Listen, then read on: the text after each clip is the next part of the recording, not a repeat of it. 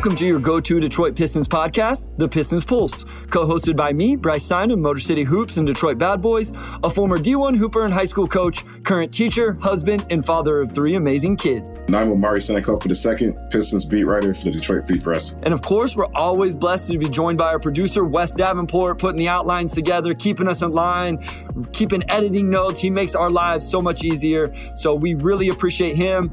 And make sure you're checking out stuff he's doing with Jack Kelly over at DBB on their YouTube channel. Also, make sure you check us out tomorrow if you're listening to this on Tuesday. Wednesday, Amari and I will get up Wednesday morning, Wes as well, and we're going to get out an episode reacting to the draft lottery on Tuesday night. Amari, it's finally here. We can get it over with on Tuesday night, figure out where the Pistons are drafting. I know we're going to talk through a lot of that in this episode, but I don't know about you. I'm ready just to find out where they're going to pick. We can discuss it a little bit and start moving forward. Yeah, it's kind of funny because being the team with, I guess, the best quote-unquote odds kind of removes a lot of the intrigue, especially in a draft like this. It's one thing if it's like 2018 where you have a few guys who are on number one picks, and this draft is just one guy. So, it makes it hard to talk about it for 6 weeks straight, right? And I'm relieved this will be our last pre-lottery episode, and we can get on to the nitty-gritty of who they'll actually pick starting next week. Yeah, and we will break all that down. We'll talk about what it will mean if they land the number one pick in Victor Wembanyama. What does it mean if they don't? Some if-then, all of that stuff in this episode, some NBA draft talk at the end. I do want to encourage you guys. We are 4 ratings from 200 on Spotify. We're just lagging a little behind on Apple with 163. Help us continue to grow and expand. That's how people find us. I don't know about algorithms and all that stuff, but I know the more ratings, the better ratings we have, the more people can find us. So help us out there. Let's get over 200 on Spotify. Let's get closer to 200 on Apple. Amari, I don't know if this is news, if Pistons Twitter is just making up news. Monty Williams was fired by the Phoenix Suns. And of course, the very first thing that comes up is, does he enter his name and do the Pistons enter his name into this coaching search? Just give us a little bit of an update. Where are things at? Have those interviews happened out there in California with the owner, Tom Gores? Is Monty Williams really being considered? Where are we at with all of this? They interviewed the 3 finalists last week, Jaron Collins, Kevin Ollie, and Charles Lee, and they're not going to make a decision until after the lottery. That I'm not saying they're going to have anything Wednesday, but sometime after the lottery is when they'll make their decision. So knock on wood, ideally this will not age poorly by the time this episode comes out on Tuesday, since we're recording this Sunday evening. But Monty Williams, I think, for a coach as good as him to become available this late in the process. As we're recording, guys, I don't even think it's been a full 24 hours since he was fired. But I would think the Pistons, like either Monty Williams' camp or Pistons camp, would make contact with the other at some point. Like, I'd be surprised if there was just no talks took place there at all. That's not to say that he's going to become the 4th finalist or that they're going to interview him or anything like that. I think there's still a lot to kind of come up as they sort through this coaching search this week. This was like a pretty pivotal week to me as far as where the front office is, as far as making a decision on these candidates, or do they bring more in because they're not quite sure where they are yet. So if it's not one of the 3 finalists, probably the odds increase pretty substantially that Monty Williams gets to the next step. But this isn't me reporting that this is all set in stone or going to happen. It's just, he's a great coach, obviously, and I do think there could be some interest from, both sides at some point. So maybe this time next week, we'll be able to provide a more firm update on that. Yeah, and there's other positions open as well, Omar. I think that's the thing we forget, right? The Raptors position is open. There's probably a chance the 76ers position is open after what happened on Sunday with them going down in, a blowout fashion in Game 7. So there's other things at play here. I have to laugh a little bit that the decision won't be made till after the lottery. I know that's a Pistons thing, but I bet those coaches want to know where that lottery pick is going to land as well. That might encourage those guys to push their name a little further. Maybe even Monty Williams, those guys want to throw their name in the hat. Let's talk about Monty Williams, because one of the biggest things that came from this, Omari, was people went and found an article or a couple articles from 2019 when he got the Suns job and this half-second offense. And essentially what it said was nobody touches the ball for more than half a second without making a decision. So they catch the ball, they shoot it, they pass it, they drive it in half a second. And Pistons fans, understandably so, have fallen in love with this idea. And I think this is really why they like Monty Williams right now. Now, I think it's funny that a lot of the players the Suns have acquired since then didn't necessarily fit that model. But for all intents and purposes, this is the offense he wants to run. I would love to see it. What do you think about that? Like just this free-flowing offense that plays fast, plays with pace, keeps the ball moving. Yeah, it's funny because Durant is like the opposite. He's a guy who's going to hold the ball and poke and prod and figure out what he wants to do. He's more like 5 seconds instead of 0.5. But I think it would bring life to a Pistons offense that I think has. I wouldn't say lifeless. I think it has stretches where it could be really, really productive. But it's always struggled, I think, with consistency. And, maybe, some people would say just not being very flexible or creative. So offense, 0.5 seconds, the ball constantly moves. It punishes indecision, right? And I think we've seen a lot of indecisive moments just from Detroit's offense over the years, which a lot of that's just young players, right? Like that's not necessarily reflective of the system when, you have 20-year-old ball handlers and, just an influx of rookies that have come in over the last few years. But we've seen with Monty Williams, we've seen just how immediately he impacted Phoenix when he arrived a few years ago. The set in stone, I mean, we've seen the results, and obviously that would be a good hire for the Pistons if they were ever to go that route, just seeing what he's done at previous stops. I kind of wonder if this was a mutual thing. If Monty was like, hey, I came in, I want to run this offensive system. I had the guys I wanted to execute it. And then the front office started acquiring guys that really didn't fit. Like, I wonder if there was a disconnect there in general. And then obviously they've had some disappointing finishes over the last couple of seasons. I think it's interesting you bring up like how creative and fun it would be to watch. I just want to say, Omari, yes, the read and react half-second offense is very fun, and you have to have a lot of creativity. If you don't have the right personnel, Omari, it is very, very ugly because if you have a ball stopper, if you have someone that can't play, James Wiseman, with all due respect, this is why he didn't work in Golden State, Omari. He was the first one that came to my mind.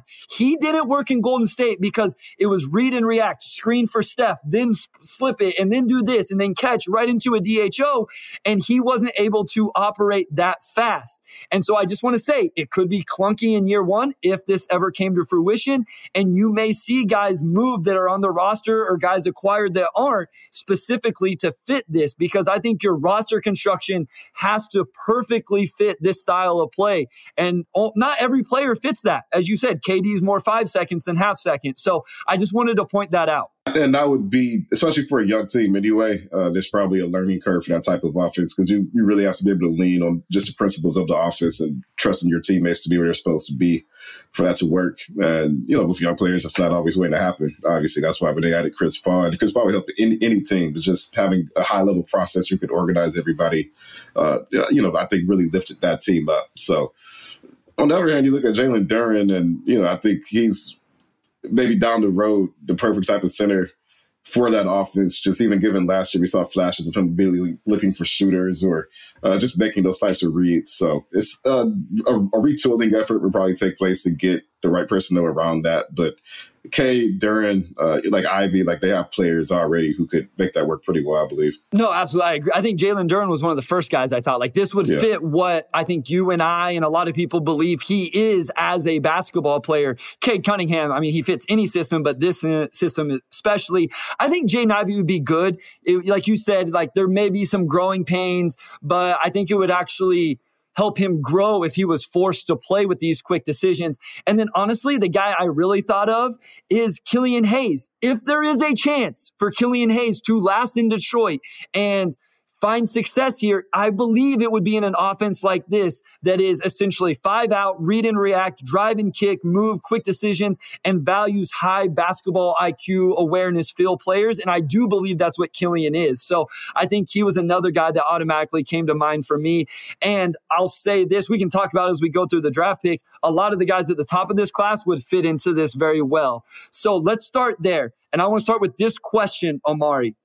Is this the most important lottery of the rebuild so far? Is landing the number 1 pick or not falling to 5 or whatever it may be, is this the most important of these 3-4 lotteries? I'm going to say no, only because they already got a number 1 pick 2 years ago in Cade. And I mean, he's only played, I think, 74 games. So we haven't really seen the full impact of where it could be so far. But I think because they've already won the lottery, because they already have so many pieces set, if they don't get Wemby, it's not like all of their efforts over the last 3 years are immediately tanked, right? All of the building you've done still counts, still matters. You're still positioned next season to make a pretty big leap over that 17-win record last season.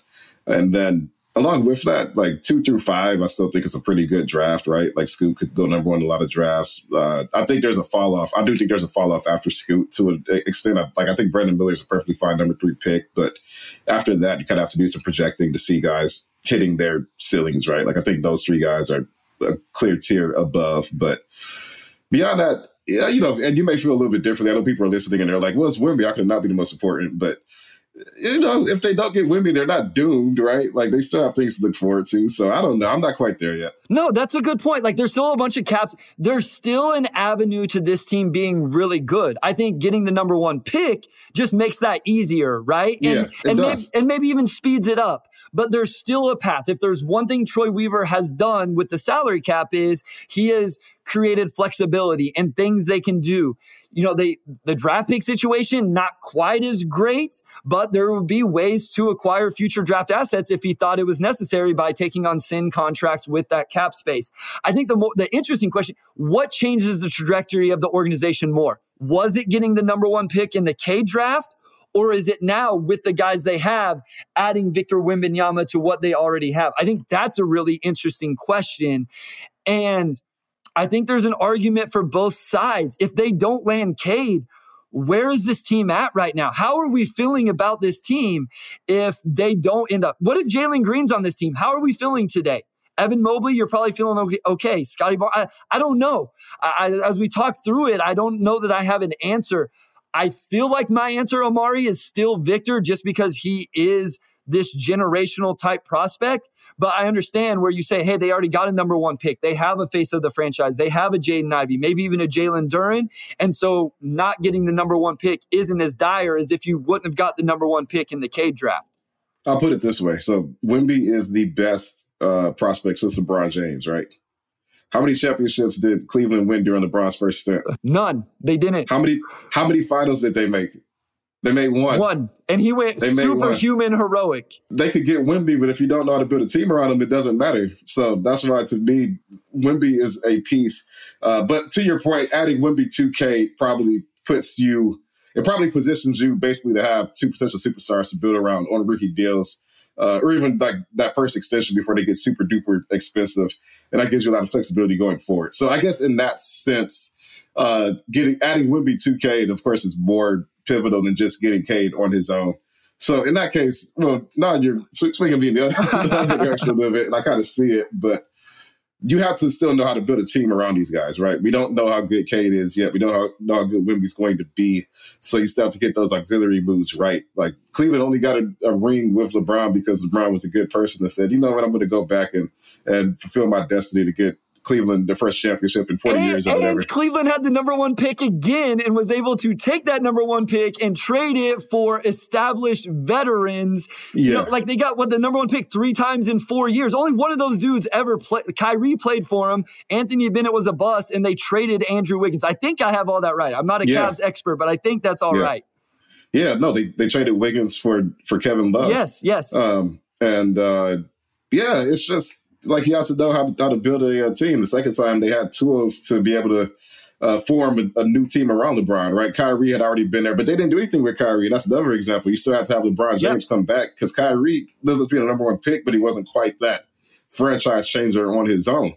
And, we don't know. Like, we don't know what Wemby's going to be. We don't know what K is going to be. So it's hard for me to assume the best case scenario because how many championships has Minnesota won with Karl Anthony Towns, and then they traded for number 1 pick in Andrew Wiggins. They have nothing to show for it. Like we're like 8-9 years past that. So I don't put a lot of stock into like getting the number 1 pick. I think teams typically, good GMs can figure things out regardless of where they pick.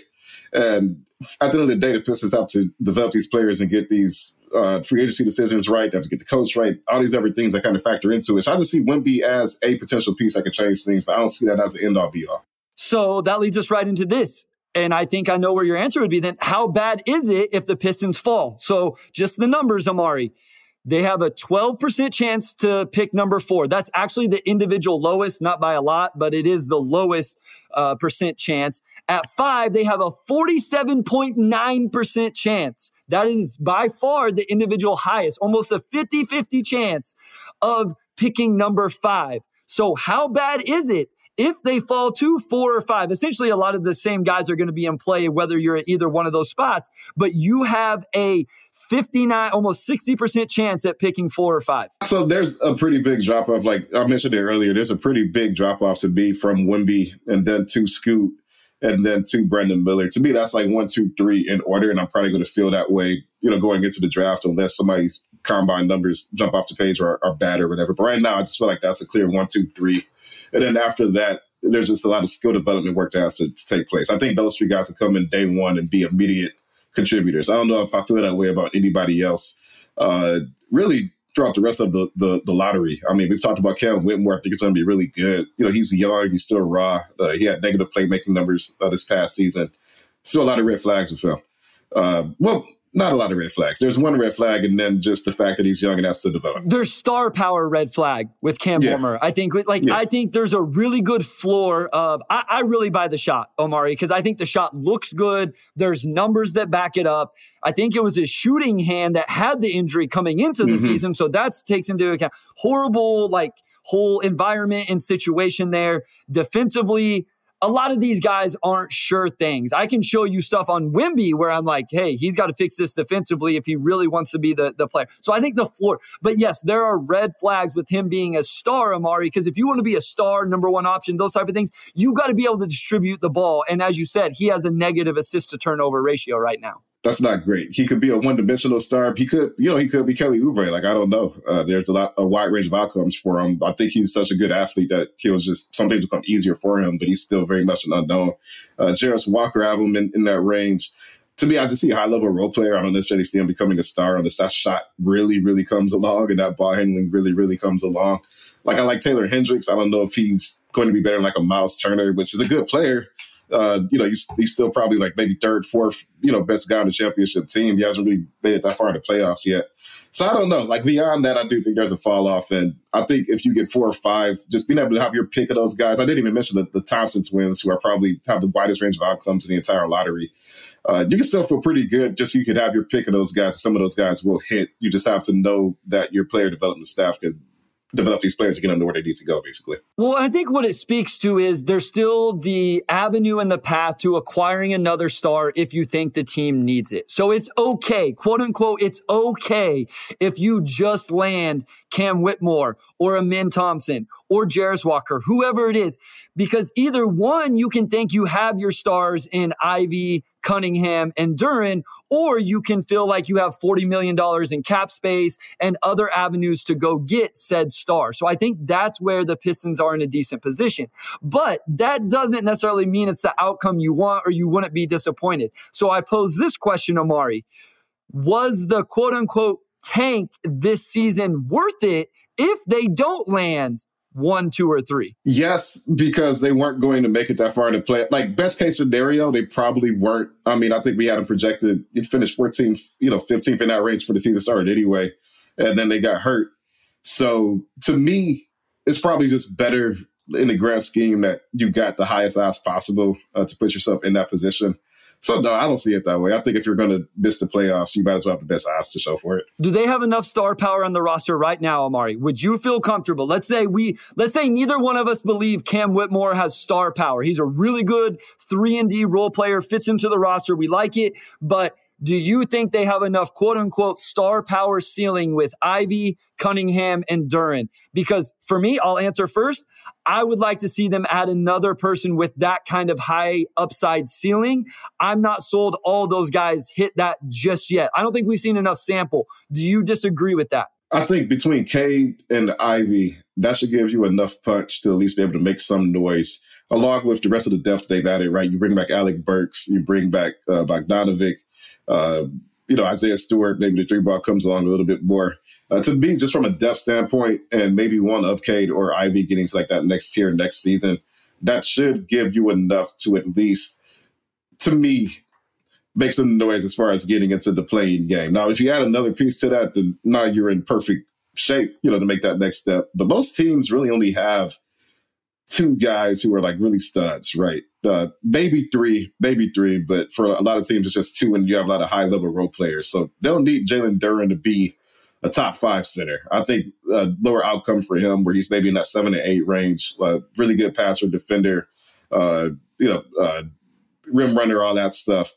To me, that's enough to get you over the hump if you have enough depth. So I don't necessarily see this as a make or break. I think you can take a swing on the Cam Whitmore, and if it takes them 3-4 years to pop, you should have enough in that span. You could make a trade for another guy. They have enough resources now, I think, to still be competitive.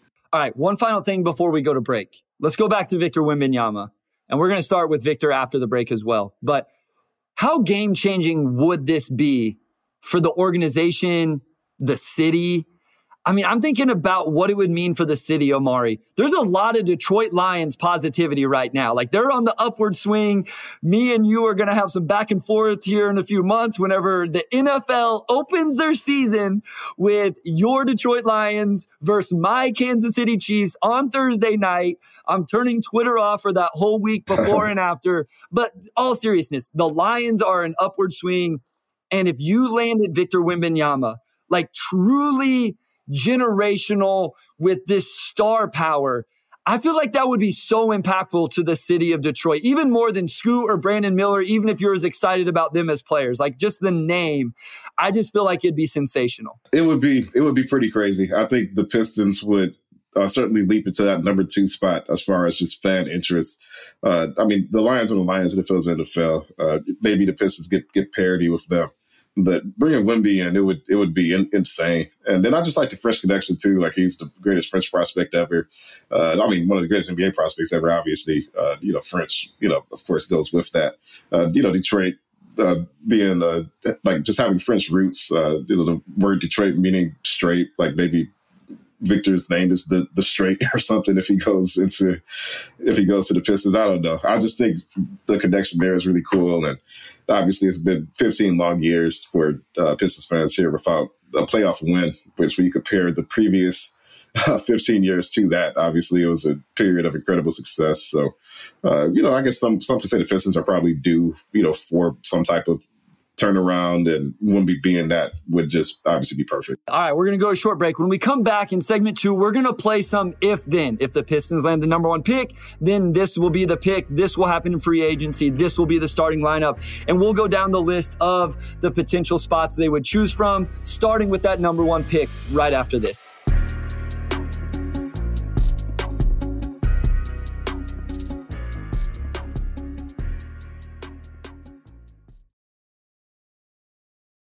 All right, we're back with segment 2, and we're just going to go through run through some scenarios and what the Pistons will do or could do this offseason, depending on where that pick falls on Tuesday.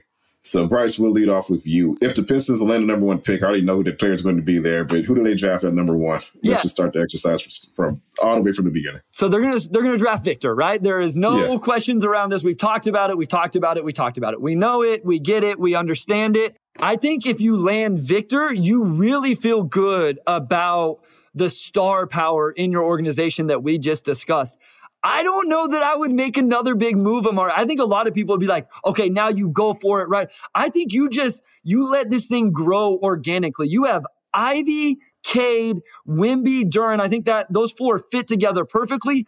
I may even say, you know what? Start Boyan at the 3, maybe make 1 free agent signing. People are going to think I'm crazy. I think you may disagree with me on this.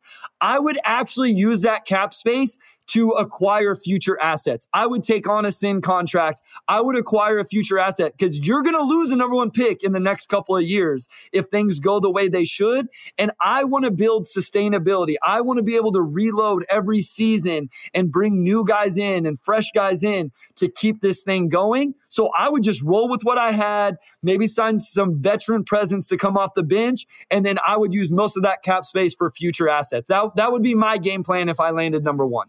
Honestly, I could sign off on that for sure. I mentioned the depth earlier. You can just bring everybody back. You have Wemby. Just get a full season of growth from that young core, a full season of development. And and then just restock the tool chest. You have around $30 billion in cap space to do whatever you want. Some people may say, hey, go get, another star. Like, let's go all the way in on this. I'm all for, it's just my personal philosophy. Maintain that flexibility as long as you can and don't needlessly speed things up if you don't have to. Just let these guys grow, let these guys figure things out. I would absolutely sign off on that if I were Troy Weaver in this scenario for sure. I don't think it would make sense to go all in if you get Wemby. Just let these guys develop. Maybe 2-3 years down the line, you can make a big move then. Or if guys really, improve rapidly, you can make a swing sooner, right? But you don't need to do it this summer. If you're really there, like if Wemby comes in and is that dude and Cade makes the jump and Ivy gets better and then the trade deadline, you trade whatever you have to, you go all in and you make that decision. I'm cool with that. But I think the rest of the summer should be chill. I think it should be relaxed. Like you're saying, you bring guys back, you round out the roster, you get some depth. I'm fine if all the vets are coming off the bench and that's where your veteran presence comes, but you start all those young guys, let them grow together, and you really find out what you have. You said it earlier, Amari. Do we really know who Cade Cunningham is? We think we do, but we haven't even got a full 82 games out of Cade. Obviously, they haven't got 82 out of Ivy. Duren is still super young. And then I can't imagine Victor's playing 82 games in his rookie season, not at 7'5" and entering the NBA and all of those things. Like, you got to be smart with how many minutes you give that guy. So I would just slow play it. You got everything you want. You'd have a new coach. All this could grow together. Slow play it. Don't rush things. Don't make any rash decisions. That would be where I land, Amari. We are in lockstep there. Let's move on to the second pick then. If they fell to number 2, we're going to start diverging here as these get deeper in, I think. Yep. Who would you pick at number 2, Bryce? Oh, man. I've been Scoot the whole way. And I just am having a hard time deciding whether I still do not have those guys in the same tier between Scoot and Brandon Miller. So for the first time, I think I might be leaning Brandon Miller with this pick, just because I do think I have them in the same tier right now as things stand with the film I have watched and what we know today. And so I think that that's where I have to go. Like, I have to stick to what I believe in terms of if they're in the same tier, then you can choose fit. And if that's where I really have those guys, then it would be Brandon Miller. I would take Scoot. And the reason is because Scoot is an engine. And I think you could very easily, if let's say you were comfortable with Cade Cunningham and Jaden Ivey as your backcourt going forward, and you don't think you're going to regret trading Scoot, you could immediately flip Scoot to Houston, assuming they don't, get the number 1 pick, or any other team that could use a point guard, right? You could probably send them to San Antonio if you wanted to. You could send them to a lot of teams, really, and possibly get the number 3 pick. Like, maybe Houston gets number 3. So you say, hey, we'll give you Scoot. You give us number 3 and, future pick or one of the young guys on the roster. There's a lot of things you could do. And worst comes to worst, you just go into next season with 2 extremely athletic point guards and then a free to number 1 pick who could do pretty much everything. And you could always figure out a trade down the road. So maybe that's a more uncomfortable path, taking Scoot and then bring him into the season with the expectation that you're probably going to have to trade one of those 3 at some point. Like, I don't know if that creates a weird locker room or what goes with that. But to me, I just think Scoot I just think he has a higher ceiling than Brandon Miller. Like, he's younger, just his athleticism, the way he gets downhill, his body control, ball control. Like, it's just, to me, it's all top tier. I don't think people compare him to Ja. I don't think he jumps like Ja at all. But nobody jumps like Ja. Nobody jumps like Ja. I'm not going to get off on a tangent, but I would just take Scoot. I'd take Scoot, best player available. Figure it out later. If you can move down, cool. If you carry him to the season, I'm cool with that as well. So I want to emphasize something. I still have Scoot as the number 2 player on my board. That has not changed. What has changed, and this is why I think tiers are important to do, is right now, today, as we record this, and it could change by Monday morning and Tuesday afternoon when somebody tweets at me, that I have Brandon Miller in the same tier as Scoot Henderson. Victor's in his own tier, then it's those 2 guys, and I have about 5 or 6 guys in the tier below them. So I just want to emphasize that. I do think Scoot is the better player and the better prospect. I just have Miller close enough now that you could start to work the fit stuff in. And I will say, I have talked myself into, along with I think Wes, that the Scoot offensive fit actually is okay. It really comes down to defensive stuff and working around that. But let's stay with this just a little bit, because I like what you said. One thing I've always pushed back is if you're at number 2, why not trade it? If you don't want Scoot, then trade the pick. Here's my question to you, Amari. Would you trade Scoot and fall back to number 4? Or would you only trade Scoot if it was going to number 3? So let's say San Antonio's at 4 and they want Scoot. Would you trade 2 back to 4? And then obviously you'd want some other assets that go with it. I could be talked into it for the right asset package. It's tough because Brandon Miller is, I think he's really, really good. I think we're at the stage with him where people are, there's always a prospect every single year who's like a no-brainer all year until like the 11th hour. Then it's like, oh, well, they have all these flaws. And we're talking about Brandon Miller's lack of ball handling or penetration or this and that. And it's like you draft him because he's 6'9". He's an elite shooter. Pretty much any type of three you need from him, he can provide. He's got really good defensive upside. And anything you get from him being able to break down defenses, to me, is gravy. But he has a very high floor just as a 3-and-D prospect, and you wouldn't even have to think about it. To me, that's pretty valuable. And that's tough to give up when you kind of get beyond that into the unknown. I mean, I'm not super high on the Thompson twins. I know some people would leap at the chance to draft Amen or Asar or who. I'm not quite there with them. For me, it'd probably be Cam Whitmore at 4, and to go from Brandon Miller to Cam Whitmore, where I'm essentially trading off the first 2 years for maybe making it up on the back end. I would probably need at least another first-round pick in equivalent value. And couldn't be like the 28th pick. It'd have to be like at least 20 or an equivalent player you could get in that range or something along that. I would need a lot more. I could be talked into it, but it would have to be a pretty substantial package. No, I'm with you there. I agree with that, or maybe a future asset, something like that. I want to say this about Brandon Miller. Brandon Miller was really good in the mid-range too. I know we've talked about this. Coming out of high school, that was literally what he was known for. And then he played in a system that was very analytical, which I'm behind in support, but was threes and get to the rim. And I know people are going to question. It was weird. All of a sudden, the narrative has changed, Amari, to now we're nitpicking Brandon Miller, and it's all fun. I want to bring up another example of why none of us know or have this right. 2 people I respect very, very highly, Amari. One is in NBA draft media, one of the top 5 names. Another is a guy who works for an NBA agency as a scout and is very smart, knows his stuff. I've heard both of them talk on an NBA player's defense with literally exact opposite opinions of his rookie season on the defensive end on a particular skill. So my point is, very, very smart people can see the game in very different ways and have very different opinions. So again, let's be respectful and mindful of everybody's thoughts, whether it's Miller, Scoot, whatever. It's all a lot of fun. Me and you enjoy it. Me and Wes enjoy it. We get it. But let's not like crush people if they want to take Brandon Miller or Scoot or whatever it is. At the end of the day, it's a whole lot of fun. It's always debatable, and people value different skill sets differently too. Yes. To me, it's like, okay, so, Brandon Miller 6'9", can shoot, defend. We saw some flashes of passing. We saw some flashes of, being able to break down defenders. He can improve his handle. These are improvable skills. To me, it's just like, this is a no-brainer number 3 because I'm not going to have any regrets, right? I know what I'm getting from him. Other people may say, well, if that's all you're getting, you may be able to sign a free agent who could do those things. You don't need to use a number 3 pick on that, which is also fair. I mean, I'm not saying that that's the wrong way to go about things. I just value that pretty well because you could easily get a player at number 3 who doesn't do anything for you. So if I'm getting a player that I know is going to be good and he's on a cost-controlled contract, Brandon Miller, whatever he makes in that first year, I think his actual play could very much exceed his contract right off of the bat. And to me, that's really valuable. But it's all debatable. Like, again, for me, the gap between Scoot and Brandon Miller is enough to where I think Scoot could be a number 2 on the championship team. And I don't know if I feel that way about Brandon Miller. I think he's probably more of a number 3. And to me, that's just really what it comes down to, is just ceilings. I'm going to go for ceiling when I'm a 17-win team like the Pistons are. So. No, that's fair, right? And I would, again, concede that Scoot Henderson has the higher ceiling between the two of them.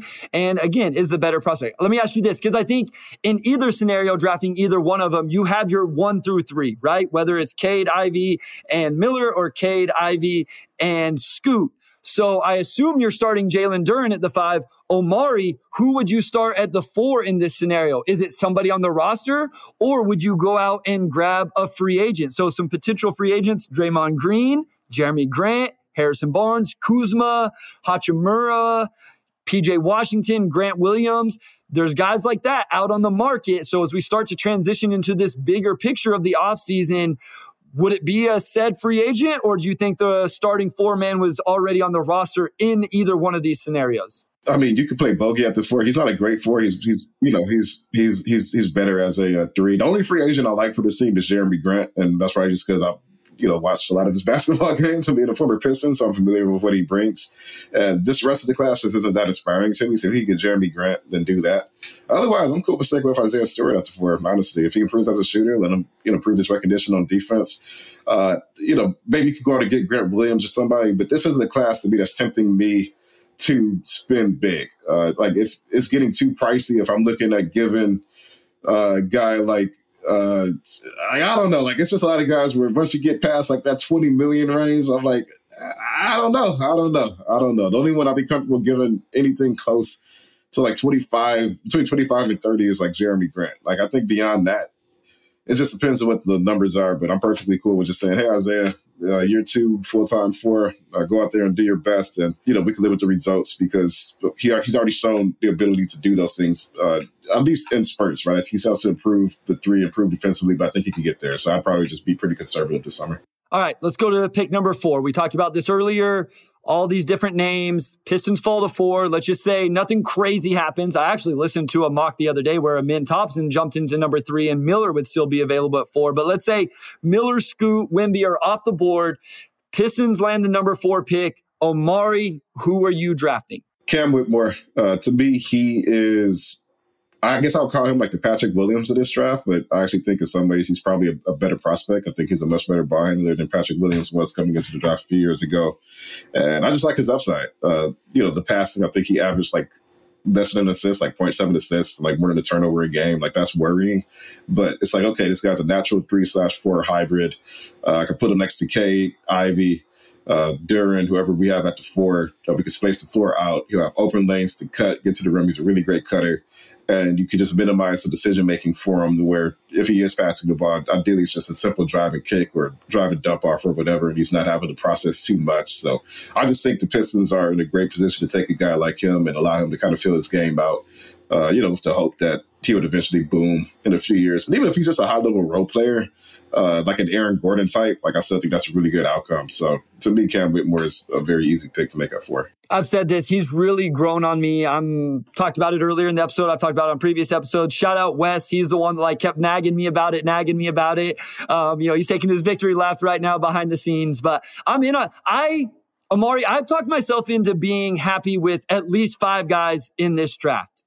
Obviously the 3 we've talked about. Cam is the 4th. Amin Thompson is actually the 5th. And that's no shade at Taylor Hendricks or Jarris Walker, some of the other guys we've discussed. I would not be as excited. I will say, we talked all this stuff about Monty Williams and the 0.5. Cam would be the one guy I think you'd want to do more research on that may not fit that quite as well as some of the others because of the quote-unquote processing issues. Now, I will say, I'm not saying he does. I haven't watched enough film, but there's a lot of stats that would say that could be an issue. Again, Villanova was a mess this last season. So let me ask you this, Omari. I know you just talked about the free agency class, but you miss on the 3 big names. You draft Cam Whitmore. Are you going big name hunting? Are you going for a big trade this offseason? Are you trying to make a splash in another way? Or are you just rolling into the season with Cade, Ivy, Whitmore, Bogey, Duren, and then the crop of guys they have off the bench, a 2nd-round pick, maybe 1 veteran signing? Again, I think Jeremy Grant, to me, is just the one guy that really kind of stands out as the perfect natural fit for this team, which is just really funny, given that if you trade him and get him back and he is in the perfect where he should have been from the start, then I think that's gravy for Detroit. But I mean, I really don't think the Pistons need to do a lot this summer. I know there's probably maybe some itch from the fan base to see, or some fans to see them make some sort of splash and really try to go for it next season. But to me, just overpaying the wrong player would be a mistake. You don't really need to do that. To me, just this roster is already fairly balanced as is. They definitely need some sort of 4-man to come in, but maybe that's Cam Whitmore. He may have a great combine, and he may be. It seems like every year there's a really athletic player who comes in with all these question marks, and then it just turns out their game is just way more suited for the NBA. And after like 35 games, they just start to really put up numbers. And to me, I think that could very well be Cam Whitmore next season. So I'd feel pretty comfortable just bringing in maybe one or two vets, guys who just fill, roles, maybe like a Torrey Craig or somebody, and just going from there. Well, they need to overhaul the wing forward position, right, Omari? Yeah. And in the scenarios we're talking about, outside of Scoot, but if you draft Scoot, essentially Cade has become a wing forward, which I know is the reason a lot of people don't like that.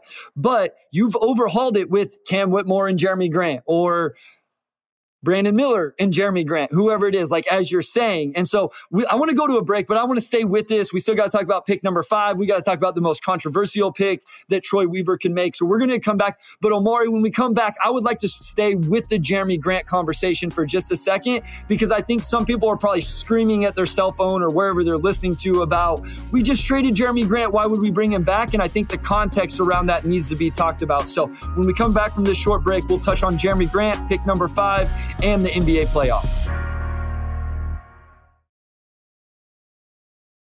All right, we're back with segment 3, and we're going to keep the Jeremy Grant conversation going. So it should be noted that Jeremy Grant just had the best season of his career, right? And he's, of course, playing off of Damian Lillard and Anthony Simons. So he's got these pieces around him who make his life easier. But, just absolutely terrific season shooting the ball. I thought he was really engaged defensively. Troy Weaver made it pretty clear in his end-of-season press conference, we need a wing who can defend and ideally shoot threes as well. We know that there's a relationship there. If you can get him back on a good contract, to me, that's easy money. Omari, you took the words out of my mouth. He's in a role where he can be successful, and he wasn't in that role when he was in Detroit. We talked about this a couple weeks ago with Bruce Brown and why Bruce Brown is thriving since he left Detroit, because he's playing in a role that perfectly fits his skill set and what he's capable of. And if he was in Detroit right now, I have a feeling that fans would not be huge Bruce Brown fans, because he wouldn't be doing what this team ultimately needs. But if you brought Bruce Brown back in 2 years, he would be able to do what he's doing for the Nuggets now, assuming the Pistons stay on the track they're on. This is the same thing with Jeremy Grant. Jeremy Grant came to Detroit to be the man, and he got to be the man for a year. And then they drafted Cade Cunningham, and that changed really fast. And I don't blame Jeremy Grant for maybe wanting out of town or the situation changing. He went to Portland. He got to play in this role. And if Jeremy Grant is willing to come back to Detroit with Cade, with Ivy, with Duren, and a draft pick, and take that on, then you're right. He's worth $25 million to come in, fill that role, knock down threes, and be the defender he wasn't in Detroit because he had too much of an offensive load. So I am on board with bringing Jeremy Grant again, though, at the right price, which I thought you said this perfectly. You can't overpay some 4 or 5 year contract this offseason and really put yourself in a tough spot moving forward. Yeah, you just can't. I mean, they have great flexibility. You have all these guys with rookie deals. The roster's going to get more expensive maybe Cade gets a max one day, maybe Ivy gets a max one day. So you have to be mindful of that. But you just don't need to go into the summer guns blazing, just trying to get the most expensive player you can. Like, you really don't. You can spend that flexibility for it. Just get somebody who fits, what the roster needs now. But Jeremy Grant, maybe you could talk me into making that type of commitment. And I say 25, but the way the TV money's making now, where you're going to have superstars making $60 million not too far from now, at that point, 30 really doesn't look bad at all. And that's all of Detroit's cap this summer. So at that point, you're probably just looking at some sort of MLE signing. But even that's fine. They don't need to make a lot of additions. I think Jeremy Grant and then MLE, whoever, maybe a veteran guard or whatever need you want to address. To me, that plus whoever they draft, that's a good offseason to me. No, you'd have 2 draft picks. You'd have, if it's Jeremy Grant, you have a little more cap space, and then I think you have the room exception. So like you have the avenue to add the necessary players you need. There's not like there's 5 rotation openings on this. I mean, the big man rotation is essentially crammed as it is. You add some wings, and now that's locked up. The backcourt, essentially, if you keep Alec Burks, if you exercise the club option on Alec Burks, again, the number 31 pick, or if you trade back into the first round, I just don't think that there's a lot of room to maneuver with multiple free agent signings in that way. So if you can make one splash with somebody that you feel really confident in, that makes sense to me. Let's talk about essentially the number 5 pick, Omari, which we can't play out who got picked at number 4, but let's just say it's not Cam Whitmore. Who would be the second option for you picking at 4 or 5? It doesn't really matter, I guess, in this scenario. So 3 are off the board. Cam Whitmore's not available. Who's the next guy? At that point, it's probably Jarris Walker, who I think is just a really good culture fit. And I do think there's a lot of overlap with his skill set with, some of what you're getting with Jalen Duren, some of what you're getting with Isaiah Stewart. But I think he is a much more natural. I think he's probably the most natural 4 of all of Detroit's bigs currently on the roster. So he does feel a need. And then from there, you could always look at making a trade. Like Marvin Bagley's, like his contract's kind of in like that mid-range tier where you could package him for somebody. So at that point, maybe you just take Jarris Walker and you look at some sort of Marvin trade at some point, and then you have a front court rotation of Duren and Wiseman as your 5s pretty much, and then Isaiah Stewart and Walker as your 4s, which I think checks a lot of boxes, especially if Isaiah Stewart and Walker can really shoot the 3. And then you're pretty balanced. So I think Jarris Walker, just from a culture standpoint and fit, I think he checks a lot of boxes for Detroit. And that's probably who I would feel most comfortable with at 5, though you could probably talk me to a couple other guys as well. Yeah, I actually like Walker more than I did when we recorded the last episode. I dove into film for Draft Digest, where I do my NBA draft coverage, write articles, do all that stuff. And I actually, when we recorded the last episode, I was higher on Taylor Hendricks than Jarris Walker. I've actually flip-flopped that now. I'm actually higher on Jarris Walker. I like what he does, just his all-around game. I will say, in this scenario, this is the one draft pick where I feel like the Pistons would feel a little more pressure, a little more pressure to go do something on the wing, because now you haven't really addressed that at all with Walker. And so whether it's another draft pick, whether it's spending a little bit in free agency, something that comes available, I don't see Jarris Walker as a wing. That's one thing I will push back on, is I don't think he's a wing. And I know some people talk about that. We talked about there's a difference between able to switch 1 through 5 and guard 1 through 5. And so I think you would have to do something on the wing in this scenario. So we were in lockstep at 4 with Whitmore. At 5, you have Walker. I would take Amin Thompson. I'm willing to go ahead and buy on the upside. And listen, I don't feel great about it.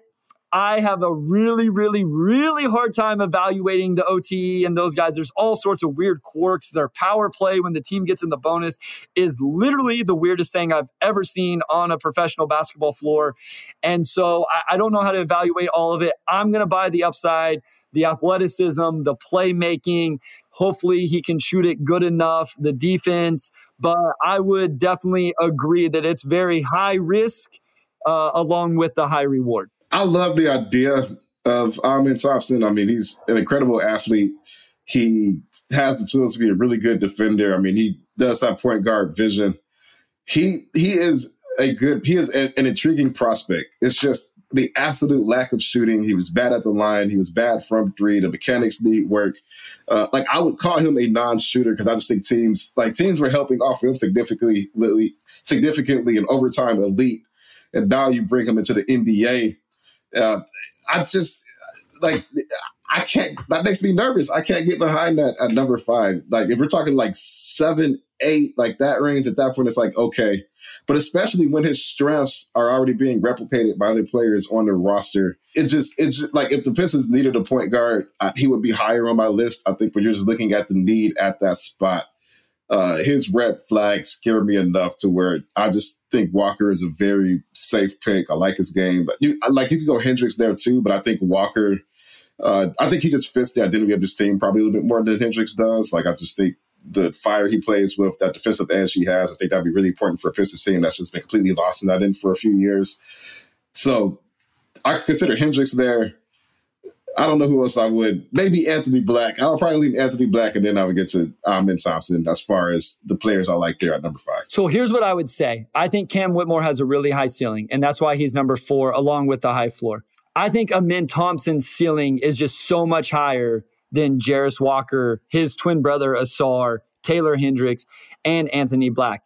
I think the one that's also growing on me is the one that you just said, is Anthony Black. And again, We talked about Monty Williams earlier in the episode. Anthony Black is a perfect fit for this type of offense because we've mentioned this, and I'm not going to steal it. I have to shout out Sam Vecini again. It called him the highest basketball IQ in this class, the highest processor.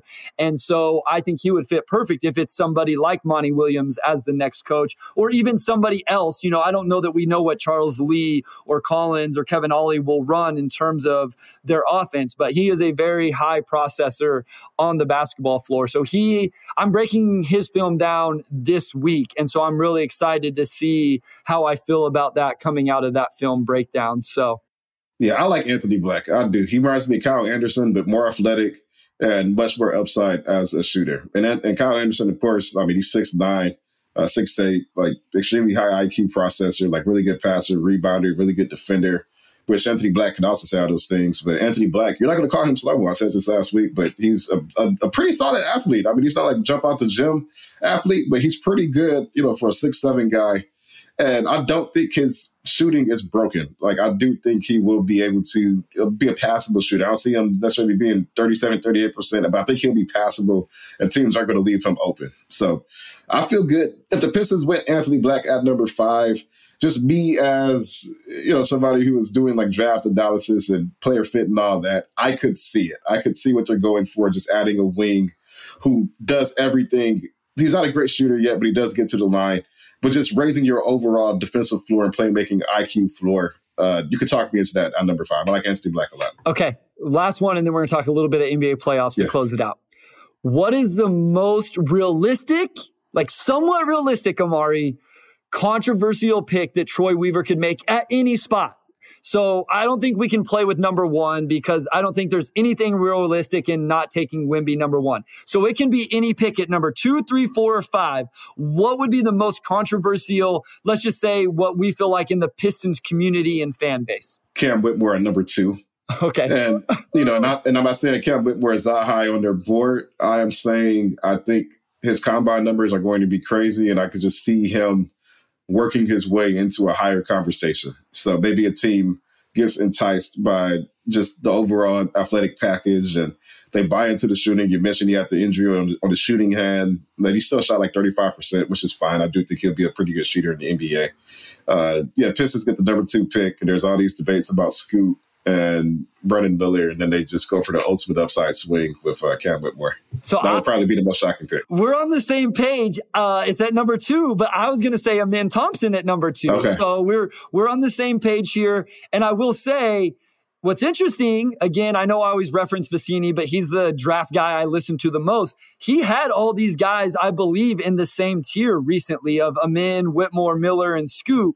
And so, like, I don't think it's that realistic, Amari, of either one of the scenarios we just said, but I do think it's possible. Realistic was probably the wrong word I used, but I think everybody understood what I was getting at. So I do think that would, I wonder which one of those would send Pistons Twitter in more of a frenzy.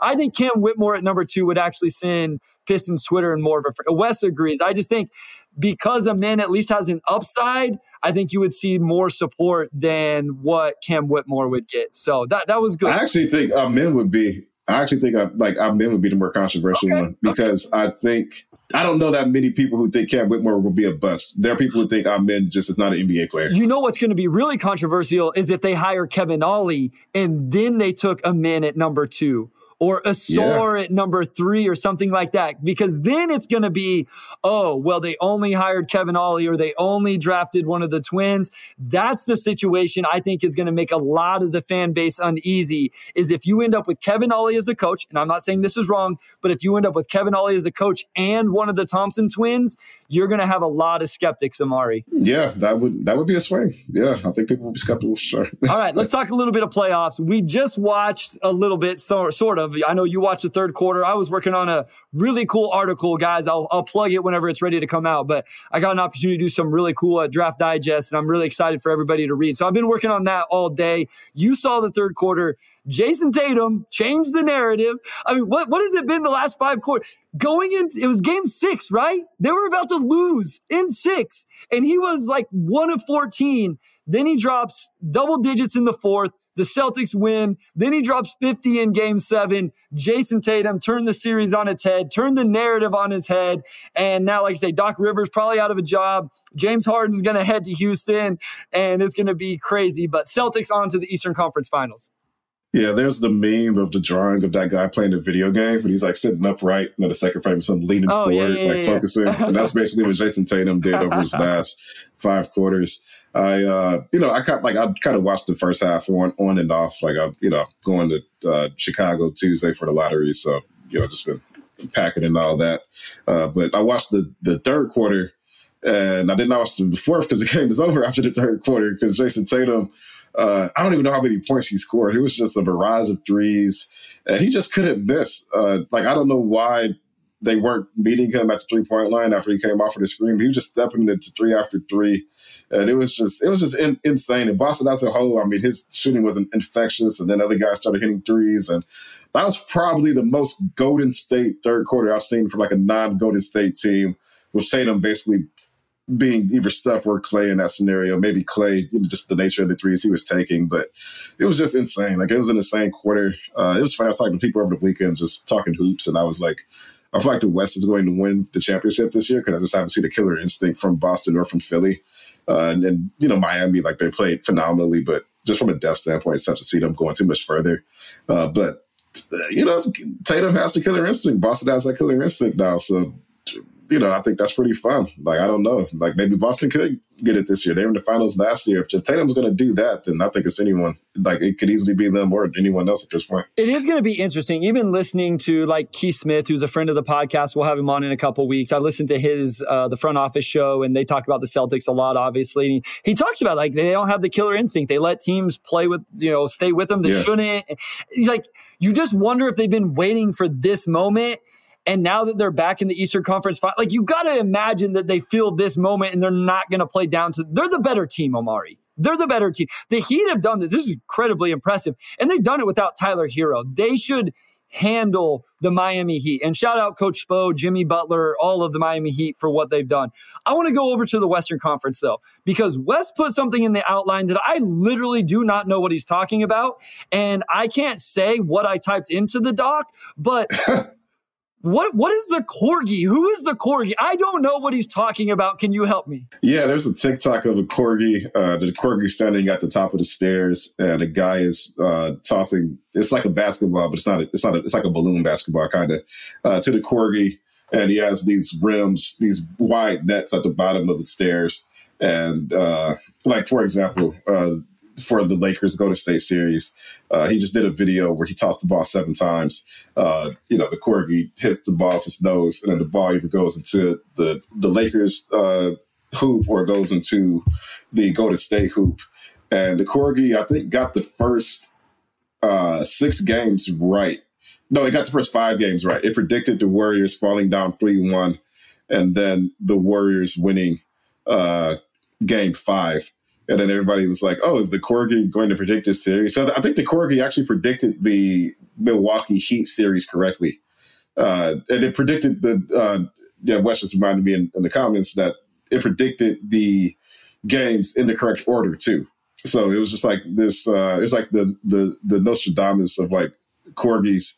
And it fell apart once the Warriors lost in game 6, unfortunately. But still a pretty impressive result by the corgi. So where have you been, Bryce? How did you not see this? Where have you been? I don't have TikTok. It's been all over Twitter. I didn't see it on TikTok. I saw it on Twitter. And I haven't even been browsing Twitter. Like, I legit, like, outside of games and whatnot, like, I have made a point to, like, not browse Twitter. I saw it on Reddit. I didn't see it on Twitter. I saw it on Reddit. That's where I saw it. But it's been viral, though. Also not on Reddit. And I read the outline because I go in out of respect to Wes, and I read the outline, and I make my notes, and I get myself prepared. And it says, LAL versus GSW, can the corgi keep being right? That's what I read, and I literally have no idea what he's talking about. This isn't a bit. Sometimes you call me out for a bit. I don't know. I don't remember what it was. Or this is not a bit. This is straight up honest. I had no idea what he was talking about. But I'm glad we talked about it for 4 or 5 minutes here to close out the episode, because now I know that the corgi was predicting the NBA playoffs. I don't even need to watch anymore. Yeah, well, the corgi was like the third biggest story of the playoffs for a little bit after LeBron and stuff. And unfortunately, the Corgi's record got broken. So. All right, real quick. Sorry, Corgi. Corgi had a good run. The Western Conference, Amari. Denver just been rolling through the Western Conference with nobody talking about him. Jokic's playing at another level. They got Murray and Gordon and MPJ and like Bruce Brown just doing what he does in his role. Christian Brown doing what he does in his role. And then now you got the Lakers, who I feel like, Amari, I feel like this Lakers team is really well built all of a sudden after 2 years since the bubble when they won it of not putting the right roster around these guys. They made the right moves. My guy Austin Reeves is balling. I think Anthony Davis is the X factor because when that man is focused, engaged, and healthy, he has an argument for a top 5 player in the league, if not higher. I think this Western Conference, the series is going to be a lot of fun. Yeah, I predicted the Lakers go to State going 7. It did not go 7, but I do think this next one will go 7. I'm going to take the Lakers in 7 just because I think Denver has one elite problem solver, and he's probably the best player in the series, so I don't want to minimize it. But I think the Lakers have 2 elite problem solvers. And AD, I mean, he's just been an absolute monster. He's been a monster defensively. You're probably not going to slow down Jokic, but you can slow down everybody else. And I think the Lakers are a little bit deeper, too. So as long as they stay healthy, I think the Lakers are going to the finals. I think we're going to get a Lakers-Celtics finals. And this rivalry has not meant anything in like so long. And really, I mean, LeBron has no relationship with anybody with this Boston team, so it still won't really have a lot of hype. But I think that'll be fun. So I'm predicting Lakers in 7 for this Western Conference series. The NBA has to be ecstatic right now, Amari. They might get a Boston-LA NBA Finals. You got one of the most anticipated NBA draft lotteries and NBA drafts, and for however long, you have the international flavor to it. You have U.S. flavor to it. The NBA is in really good hands right now in the playoffs, and it's going to be an exciting offseason because we didn't even get to talk about what do the Warriors do now. Amari, what do they do? We touched a little bit on what the Sixers are going to do. What do the New York Knicks do? There's just all of these questions around the offseason. NBA, it's a great time, and it's going to be even more fun offseason. Reminder, everybody, we will be back. We're hoping to have the episode out by Wednesday at noonish. Robin is the man behind the scenes. He's going to get after it. We're going to get up first thing Wednesday morning. And just so you guys know, Amari has to work Tuesday after the lottery, so he can't record right after. It'd be super late. We'll get up first thing Wednesday. We'll record. We'll get it out. If you do want to come watch it with anybody, I'll be joining Wes and Jack over on the DBB YouTube channel, giving our live reactions and analysis to the lottery balls. But we will be out with a new episode on Wednesday at noon, and then we'll be back next week with our normal episodes going into the rest of the off season. This was a fun one, Amari. I enjoyed it as always. Take it away, my guy. This is going to be the first truly exciting week of the off season, so I'm excited, guys. Let's get to it. Shout out to our audio producer, Robin Chan, our executive producer, Anjanette Delgado, and our sports editor, Kirkland Crawford. Also, shout out to Wes Davenport, as always, and we will talk to you all on Wednesday.